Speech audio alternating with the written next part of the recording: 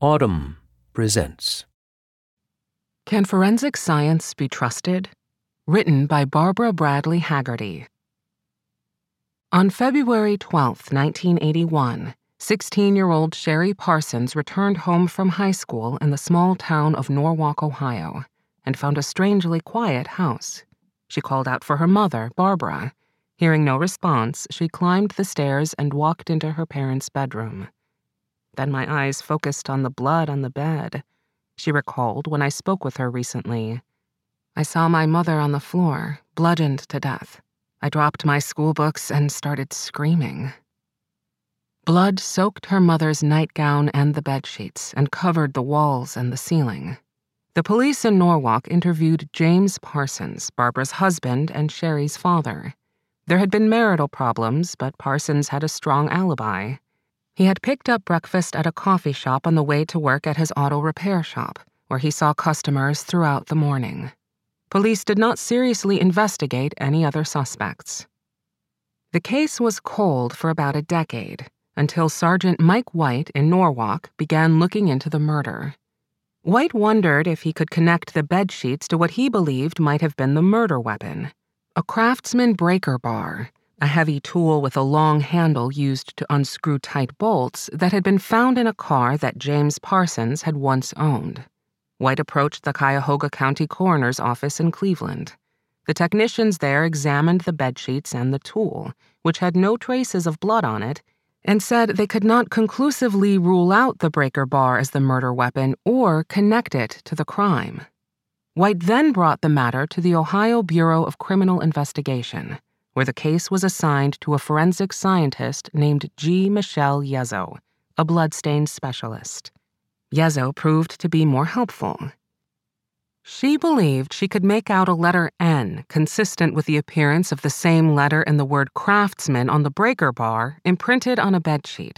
She also believed that some stains on the victim's nightgown, which are not easy to decipher, appeared to be similar in shape to the head area of the bar.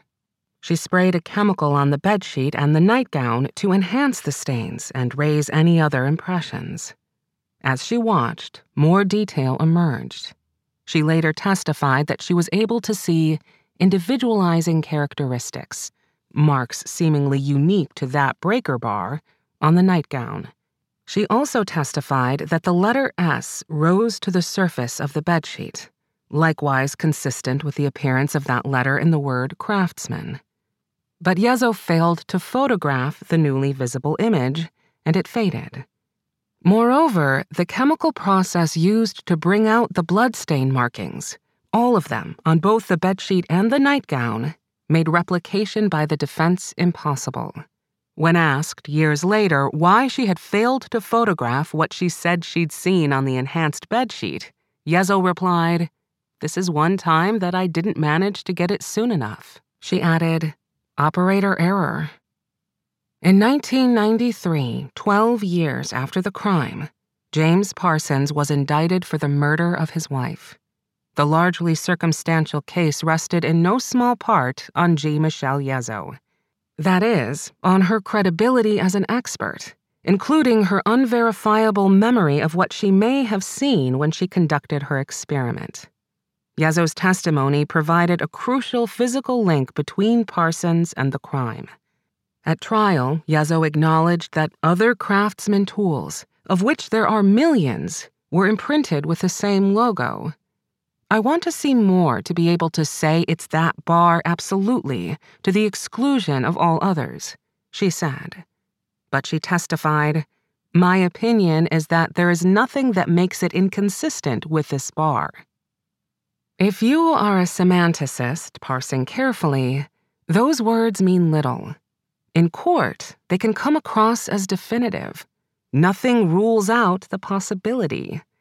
The words were deployed as definitive by prosecutors. The evidence is uncontroverted by the scientist, totally uncontroverted, and understood that way by the jury. Parsons was found guilty and given a prison term of 15 years to life. Michael Donnelly, now a justice on the Ohio Supreme Court, did not preside over this case, but he has had ample exposure to the use of forensic evidence. As a trial judge, he told me, I sat there for 14 years, and when forensics experts testified, the jury hung on their every word. 2 decades later, in 2013, the Ohio Innocence Project decided to look into the case. Parsons was still in prison. Because his conviction rested substantially on Yezo's testimony, the Innocence Project requested her personnel file from the Bureau of Criminal Investigation. It was really just a Hail Mary. Donald Castor, a professor at the University of Cincinnati College of Law and a staff attorney at the Ohio Innocence Project, told me recently. The legal team, he said, had noticed squirrely things in a couple of other Yezo cases. In early 2015, the Innocence Project received the Bureau's personnel file, all 449 pages of it. People just don't have personnel files that are hundreds of pages long, Castor noted. It's not really a thing. The allegations in the personnel file detailed a long, acrimonious history. Among them, Yezo had threatened to kill her coworkers, had threatened to kill herself, had threatened to bring a gun to work, had hurled a property room key attached to a 6-inch metal plate at a colleague, and had used a racial slur to describe a black coworker. With respect to her scientific analysis, her findings and conclusions regarding evidence may be suspect. Daniel Chilton, the assistant superintendent of the Bureau of Criminal Investigation, had written in a memo to his boss in May 1989. She will stretch the truth to satisfy a department. Another note, written a few days before she was to testify in the Parsons trial, stated that Yezo had a reputation of giving department answer at once if you stroke her.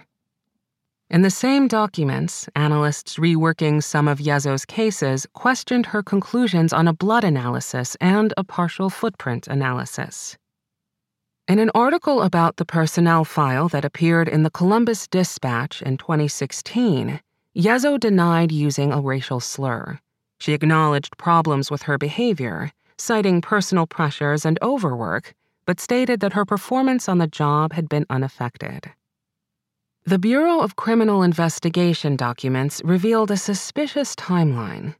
Because of the allegations about her workplace behavior, Yezo had been put on administrative leave 2 months before the Parsons trial, but her testimony was going to be needed.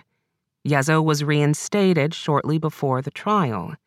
Parsons' attorney was never told about the administrative leave or the Bureau's concern that her analyses might tilt in a single direction, toward law enforcement.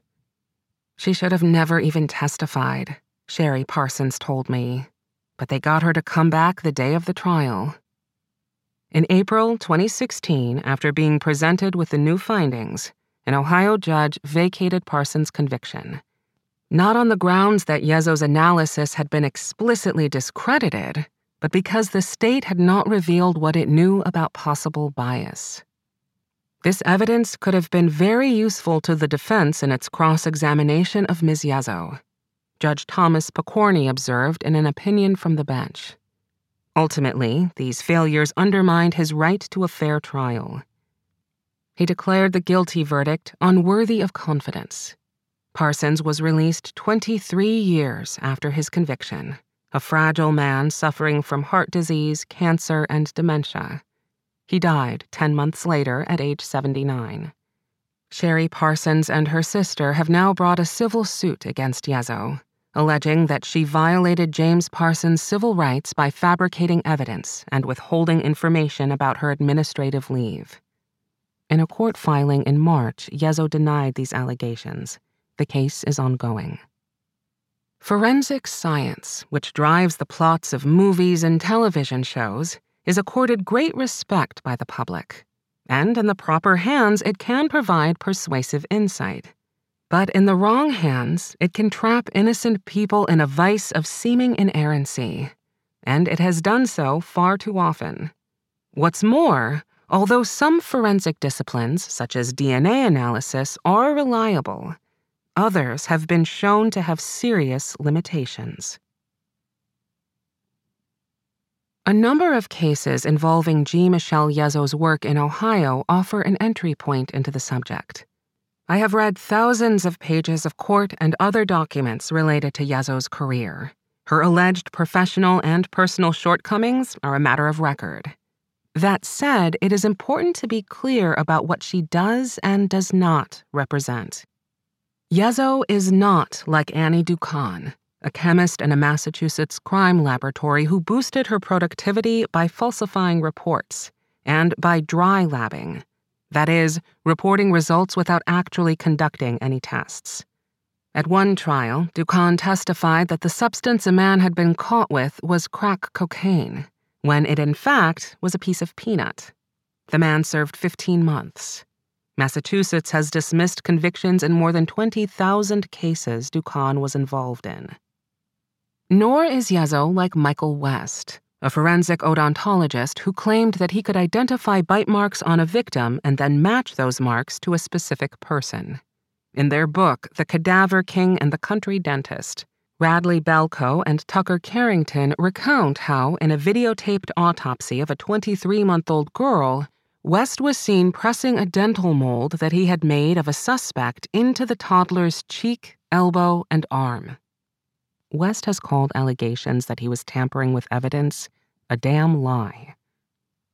The deeper issue with forensic science lies not in malfeasance or corruption, or utter incompetence, but in the gray area where Yezzo can be found. Her alleged personal problems are unusual. Only because of them did the details of her long career come to light. And yet, the career itself is not as unusual as one might wish. It highlights how tenuous many forensic findings can be, how easy it is for prosecutors to make them appear solid to a jury, how closely some analysts work with law enforcement colleagues to the point of alignment, how rarely an analyst's skills are called into question in court, and how seldom the performance of crime labs is subjected to any true oversight. All of this combines to create a dangerous prosecutorial weapon.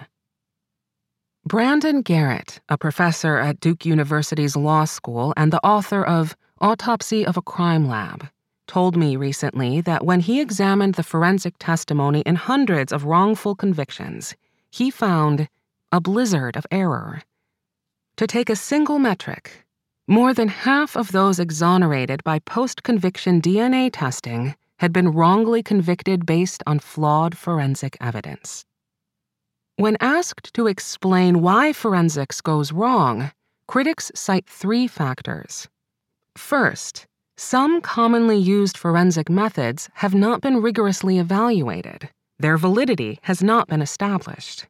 Second, the overwhelming majority of crime labs are not independent, but tucked into police departments or state law enforcement agencies. They depend on law enforcement for funding and operate under ever-present financial and psychological pressure to collaborate in securing convictions. Third, no one from the outside is rigorously checking the work done by forensic analysts, who may or may not have adequate scientific training. Many labs participate in voluntary accreditation programs, but, Garrett noted, accreditation largely focuses on having the right procedures spelled out on paper. Proficiency tests given to lab analysts are extremely easy. Only in a few states are the regulations and controls that govern clinical labs and hospitals extended to crime labs as well. The quality of the work done in crime labs is almost never audited. Even the best forensic scientists can fall prey to unintentional bias, a case widely cited by criminal justice experts involved the FBI. In 2004, a series of explosions tore apart 4 trains in Madrid, killing nearly 200 people. The bombing was the work, it was believed, of Islamist terrorists. The Spanish National Police recovered a partial smudged fingerprint on a bag of detonators and asked the FBI to analyze it. Partials are not ironclad and leave considerable room for interpretation.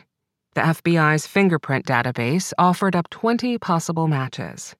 An FBI examiner found minutiae in the fingerprint that led him to identify a U.S. citizen named Brandon Mayfield as the man who had touched the detonator bag. After reviewing the comparison, 2 other examiners agreed with this analysis. The FBI launched an investigation into Mayfield and learned that he was a lawyer in Oregon who had converted to Islam and once represented a Muslim man in a child custody case who was later convicted of terrorism. Mayfield was soon in custody.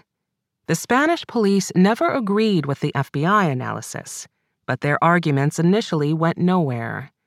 Ultimately, the Spanish identified the print as belonging to an Algerian national. 2 weeks after bringing Mayfield in, the FBI admitted its error and released him. The federal government later paid Mayfield $2 million in a settlement. A 2006 Inspector General report acknowledged that Mayfield's background likely contributed to the FBI's failure to reconsider its position after legitimate questions were raised. Study after study has demonstrated the power of cognitive bias. Etienne Droit, a cognitive neuroscientist at University College London, found that forensic examiners analyzing a DNA mixture in a gang rape case were far more likely to discern a possible link to a specific individual if they had already been told that the individual was a suspect. In a recent study, forensic anthropologists were also far more likely to wrongly conclude that a femur came from a female when they were shown staged images of a recovery scene containing a bra. Cognitive bias can, of course, affect anyone in any circumstance. But it is particularly dangerous in a criminal justice system where forensic scientists have wide latitude, as well as some incentive to support the views of prosecutors and the police. Timothy Howard's account of what happened on the morning of April 1, 2006, seemed straightforward. He had found his wife, Delilah, hanging from the belt of her pink terry cloth bathrobe in the basement of their home in Franklin County, Ohio. Howard, a 44-year-old house painter, said that he'd cut Delilah down. He'd called 911. He'd performed CPR. But she was gone. After the police arrived, he'd gathered his 3 children, 2 daughters, 18 and 22, and a son, 11, and they'd settled in a bedroom. One of the kids was looking on the dresser and found there was 4 notes, one to me and one to each of the 3 kids. Howard told me recently at the public defender's office in Columbus. And they explained that she was sorry, but she couldn't go on. The marriage was strained, but Howard had no record of violence, indeed, no police record of any kind, and his wife had a history of depression. She had tried to commit suicide twice before. Nevertheless, Howard was charged with murder. Prosecutors alleged that Howard had strangled his wife with her bathrobe belt and staged the death as a suicide, advancing a bizarre theory that he had planted notes that Delilah had written in a previous suicide attempt. Howard's trial in 2008 quickly turned into a battle of the experts. The state's witness from the coroner's office, not yet board certified, concluded that Delilah had died from ligature strangulation. She ruled the death a homicide. Howard's lawyers presented their own pathologist, who testified that the angle of the marks on her neck pointed to a classic hanging injury. The state presented an expert who insisted that Delilah weighed too much for a nail to hold. A defense expert disagreed. When G. Michelle Yezzo from the Bureau of Criminal Investigation was called to the stand, she focused tightly on the fiber evidence. Yezzo explained that she had examined the tape lifts that had picked up debris on 3 nails near the spot where Howard said he'd found Delilah hanging. The tape lifts failed to reveal any fiber samples that were consistent with the belt from the robe. The prosecutor went over the point again, more bluntly this time, asking Yezzo to confirm that she had not found any fibers. She answered, "That is correct." Howard's defense relied in part on connecting the belt with a nail. Yezzo's assessment was therefore crucial. It's easy to see how that testimony could have essentially been the tiebreaker. Joanna Sanchez, the director of the Ohio Public Defender's Wrongful Conviction Project, told me, and pushed the jury to think, okay, the physical evidence isn't matching up with what he said. Howard was convicted and given a prison term of 23 years to life. In 2011, Sanchez began looking into Howard's conviction. After agreeing to handle his case, she filed numerous public records requests. Among the documents she received were Yezo's handwritten notes about her investigation. The notes indicated the presence of no fine pink fibers, as she had testified, but there were a few additional words. Some red-noted, but microscopically different in color. Whatever the source and nature of the fibers, the fact of their existence had been omitted from Yezo's official report. She did not mention it in courtroom testimony when asked by the prosecutor about the presence of any fibers, thinking, she later explained, that the question was about the fibers she considered consistent with the belt. Sanchez believes that information about the presence of fibers would have been used to devastating effect by Howard's defense team. In 2012, a far more experienced coroner in Franklin County took a second look at the forensic findings, along with the health care records that described Delilah's previous suicide attempts. The coroner changed the manner of death from homicide to undetermined. With that, the state's case was significantly undermined. Prosecutors fought for another 5 years, but in 2017, at age 56, Howard was released. While awaiting a hearing to be granted a new trial, he accepted what is known as an Alford plea. He was given his freedom in return for a guilty plea that included an assertion of his innocence. In 2015, after James Parsons' lawyers had requested Yezo's personnel files, Mike DeWine, at the time Ohio's Attorney General and now its governor, appointed a special prosecutor to investigate the forensic analyst's performance. The audit largely focused on 6 years during which formal complaints had been made about Yezo's behavior, but even this limited review raised questions about her 32-year tenure. Of the 126 death-related cases that involved Yezo during this period, auditors flagged 18 for further review. In these instances, the audit took issue with Yezo's documentation. In some cases, for instance, because her notes were minimal.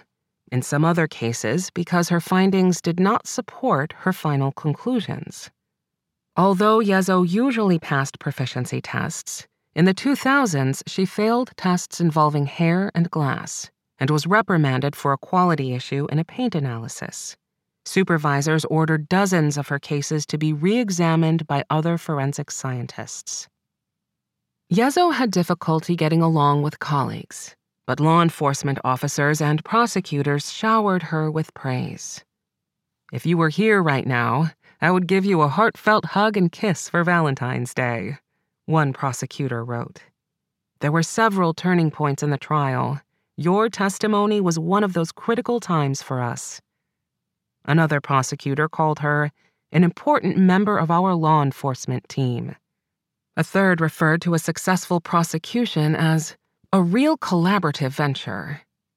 This kind of reinforcement is not atypical. Forensic experts get to know the prosecutors, and they get to know the police.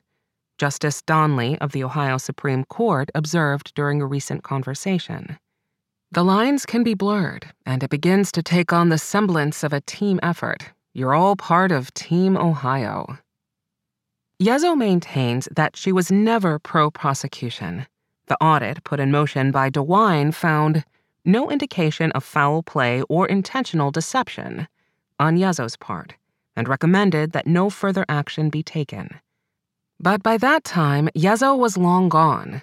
She had been reprimanded by her superintendent in 2009 for interpretational and observational errors that could lead to a substantial miscarriage of justice.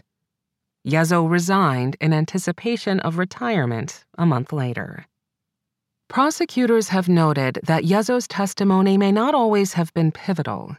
Ryan Stubenrausch, an attorney and former advisor to DeWine, told me that, with the exception of DNA evidence, In your average case, it is not one piece of forensic evidence that makes or breaks a prosecution.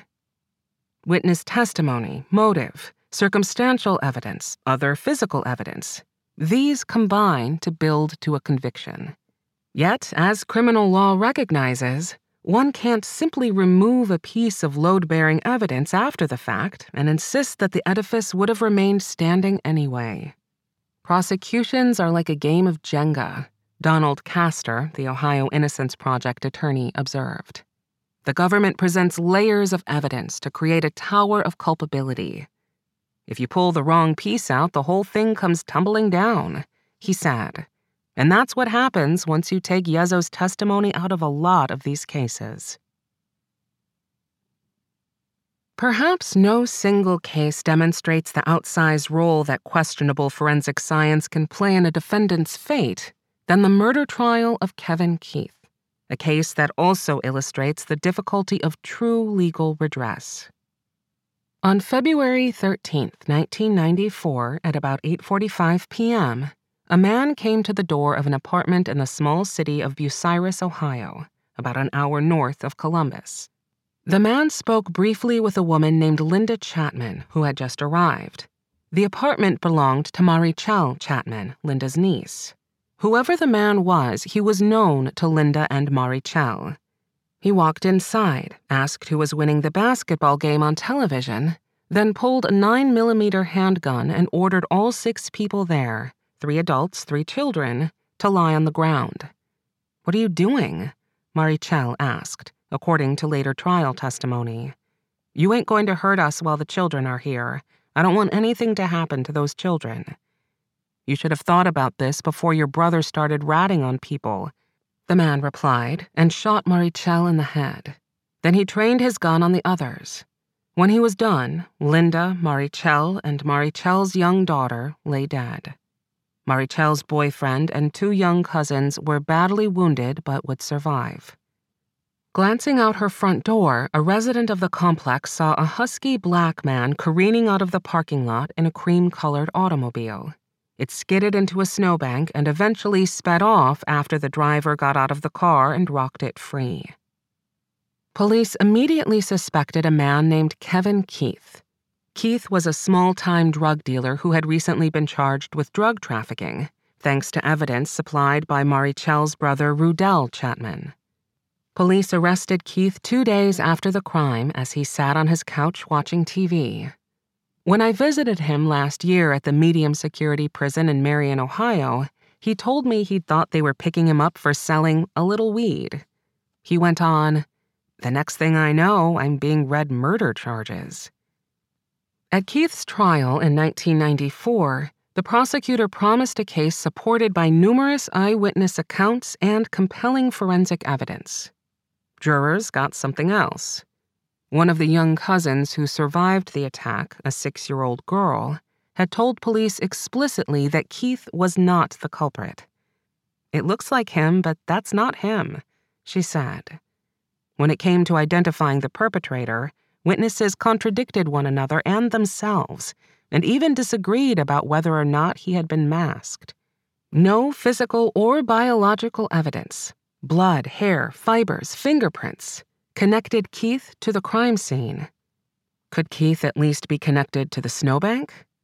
The getaway car had left tire tread impressions and a partial license plate impression, the numbers 043. When Keith's girlfriend came to visit him in jail, the police took notice of the license plate on the car she was driving, MVR 043. However, the car was not cream-colored, it was green. And it was not Keith's car or even his girlfriend's car. It was her grandfather's car.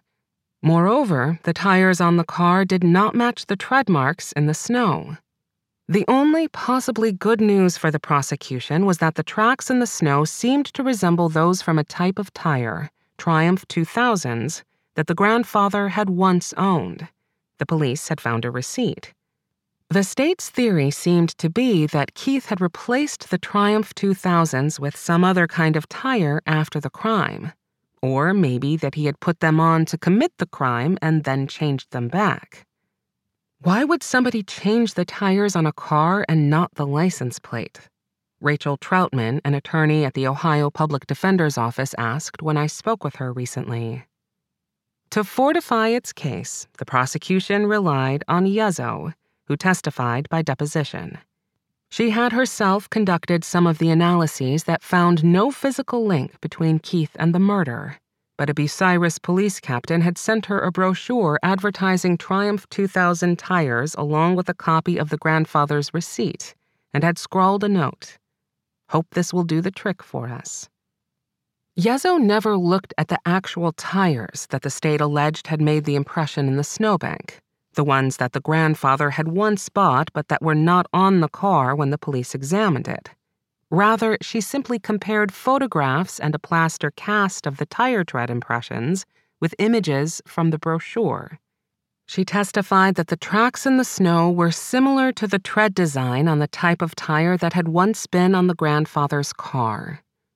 Its similarity is it would have originated from the Triumph 2000, she stated. Yezzo has taken issue with the court transcript, believing that she would have said, could have. As for the number sequence on the license plate, Yezzo reported that the impression in the snowbank had spacing and orientation similar to the license plate MVR 043, meaning that, in her judgment, the numbers came at the far right of the license plate, a conclusion unfriendly to Keith, and one that effectively ruled out anyone whose license plate had 043 on the far left. Even so, there were 17 other cars in tiny Bucyrus and a total of 130 in Crawford County and nearby Richland County that had the sequence 043 at the far right of their license plate. Looking back at Yezzo's testimony, Justin Herdman, a former U.S. attorney for the Northern District of Ohio, told me, comparing photographs is about the worst possible way you could ever think of to make a scientific determination about commonalities or draw connections. That's not science. That's somebody on the back of a cocktail napkin drawing conclusions. Nonetheless, Keith was convicted and sentenced to death. When Rachel Troutman first met Keith in 2007, she was skeptical of his claim of innocence. She would soon change her mind.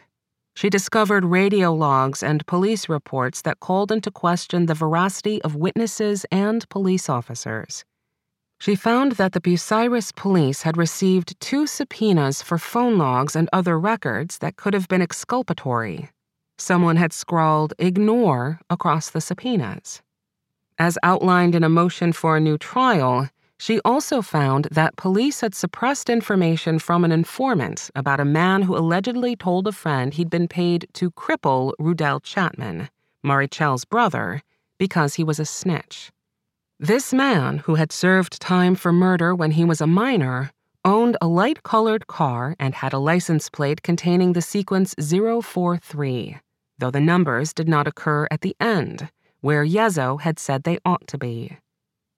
Every time Troutman discovered new exculpatory evidence, the court declined to consider it.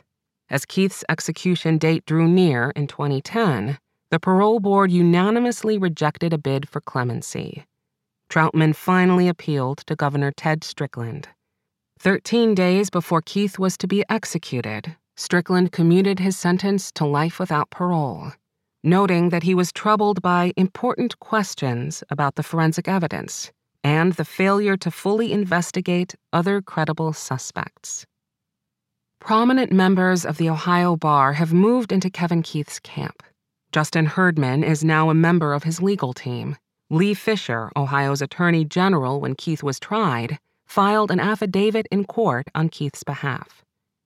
I am deeply concerned that Ms. Yezzo's conclusions and testimony led to a miscarriage of justice in Mr. Keith's case, he wrote. In another affidavit, Strickland stated, I have become convinced that Kevin Keith is very likely an innocent man. G. Michelle Yezzo agreed to speak with me last year. We met at a deli in a strip mall in Columbus.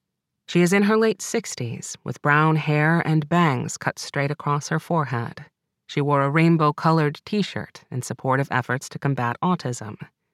Although Yezo would not talk about any of the allegations that appear in her personnel file, she insisted that she had never skewed her findings.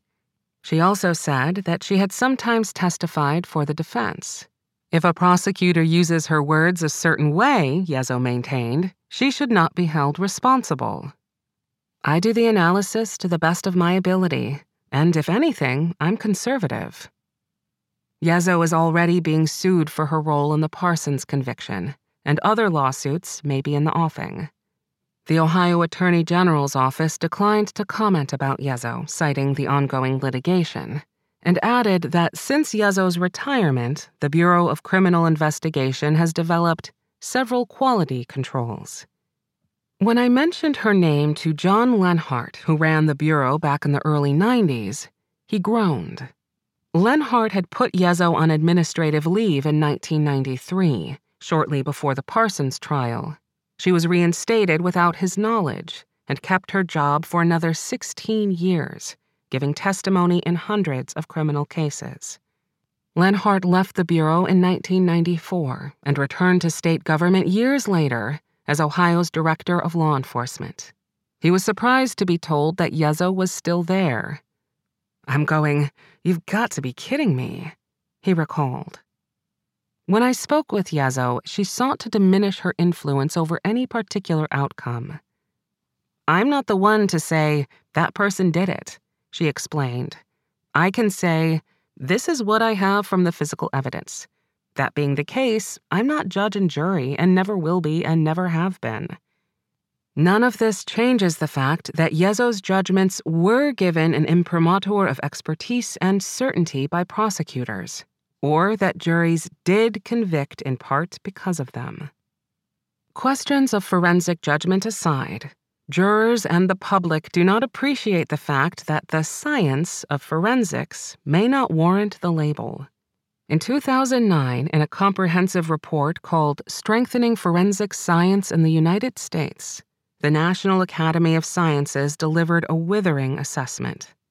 Under the Academy's auspices, experts of all kinds had been brought together to examine disciplines, including the analysis of fingerprints, firearms, bite marks, and bloodstains. They drilled down on the question, how good is forensic science at connecting a piece of evidence to a specific individual or source? The answer: only DNA could reliably do this. Other disciplines had not yet been backed up by robust research. Consider bite marks. For years, the American Board of Forensic Odontology claimed that it was possible to match a suspect's teeth to the bite marks on a victim's body with virtual certainty, despite the fact that skin is elastic and bite marks change over time. Some studies have found that forensic dentists match bite marks to the wrong person about 15% of the time. Dental experts sometimes can't agree whether a mark came from a human being. Bloodstain analysts, who look at patterns of blood to recreate the backstory of physical violence, an assault by, say, a 6-foot-tall right-handed man with a hammer standing over the victim, have fared a little better than the dentists. In a recent study, forensic experts were shown photographs of a bloody scene for which the study's authors knew the ground truth, that is, how the patterns had been created. The experts got it wrong about 11% of the time. Perhaps the most alarming finding involves comparative hair analysis using microscopes. This technique has now been largely superseded by DNA analysis, but it helped put untold numbers of people in prison and dozens on death row. By 2015, the FBI had reviewed hundreds of criminal cases in which FBI examiners had testified that hair found at a crime scene incriminated a suspect. The FBI concluded that its experts had provided scientifically invalid testimony in 96% of the cases, including 33 of the 35 death penalty cases. It's hard to be that wrong, Mark Godsey, the head of the Ohio Innocence Project, told me. That doesn't mean that all forensic science is worthless. Sandra Guerra Thompson, the author of Cops in Lab Coats, explained when I spoke with her. Many disciplines are solid, but we just don't have enough proof yet to fully support others. She pointed out that serology, toxicology, chemical analysis, and of course DNA analysis rest on secure foundations. The larger problem, experts say, involves pattern-matching disciplines, which still overwhelmingly lack established methods or standards. They also require judgment calls, essentially comparing two pieces of evidence and determining whether, for instance, a smudged partial tread mark at a crime scene might have been made by a suspect's shoe, or whether a fiber found in a suspect's car could reasonably have come from a victim's sweater. These comparisons may be more prone to bias or error. The 2009 National Academy of Sciences report was a bombshell, at least among forensic professionals. But it had little impact, and proposed reforms, such as removing crime laboratories from state and local law enforcement agencies and making them independent, rarely gained traction. When a Presidential Advisory Council reported in 2016 that many forensic disciplines did not yet pass scientific muster, the Justice Department essentially rejected the report. The National Commission on Forensic Science, created in 2013 to raise the standards of the science used in courts, was disbanded during the Trump administration. The story of G. Michelle Yezo reveals not that Ohio's crime lab is uniquely bad.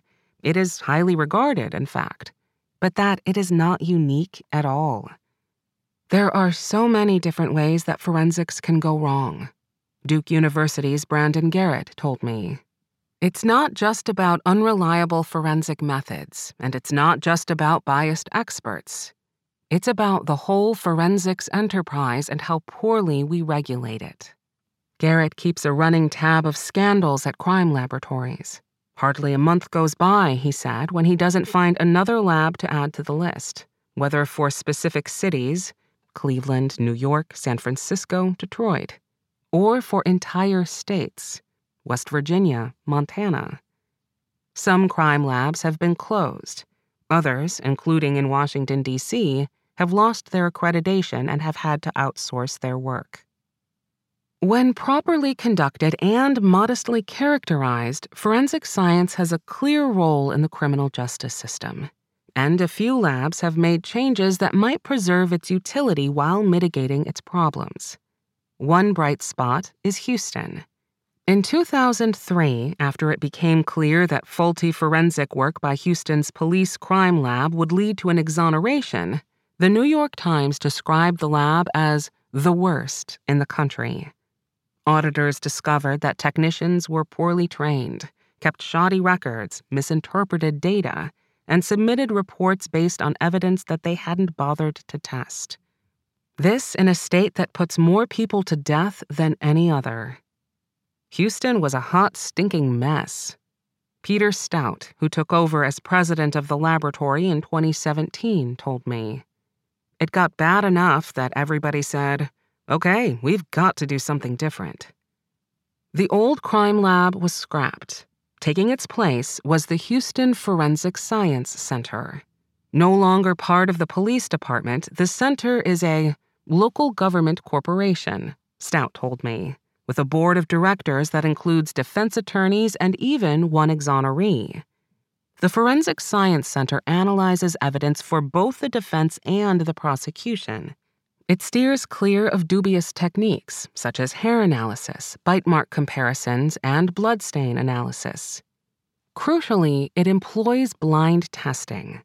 Periodically, the lab's managers slip a sample into the stream of evidence for which they know the ground truth in advance. This sample is cocaine. The owner of this latent print is in the database.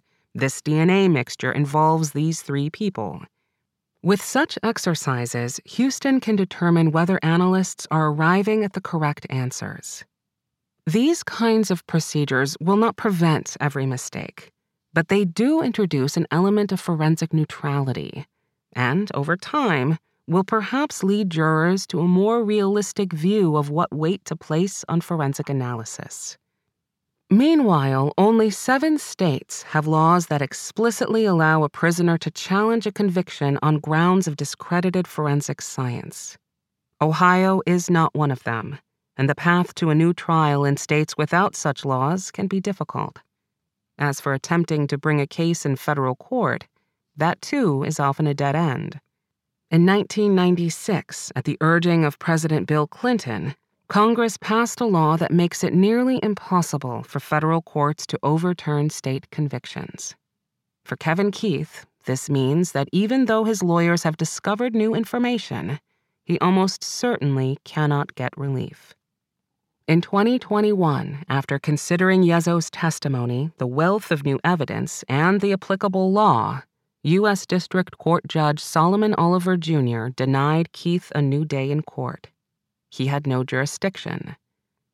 This case, more than most, demonstrates the tragic result of the 1996 law, Oliver wrote.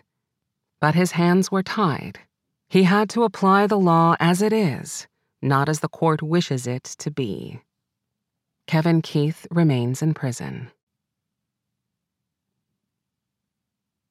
If you enjoyed this production, find the best long-form articles read aloud in the Autumn app, available now for iPhone and Android.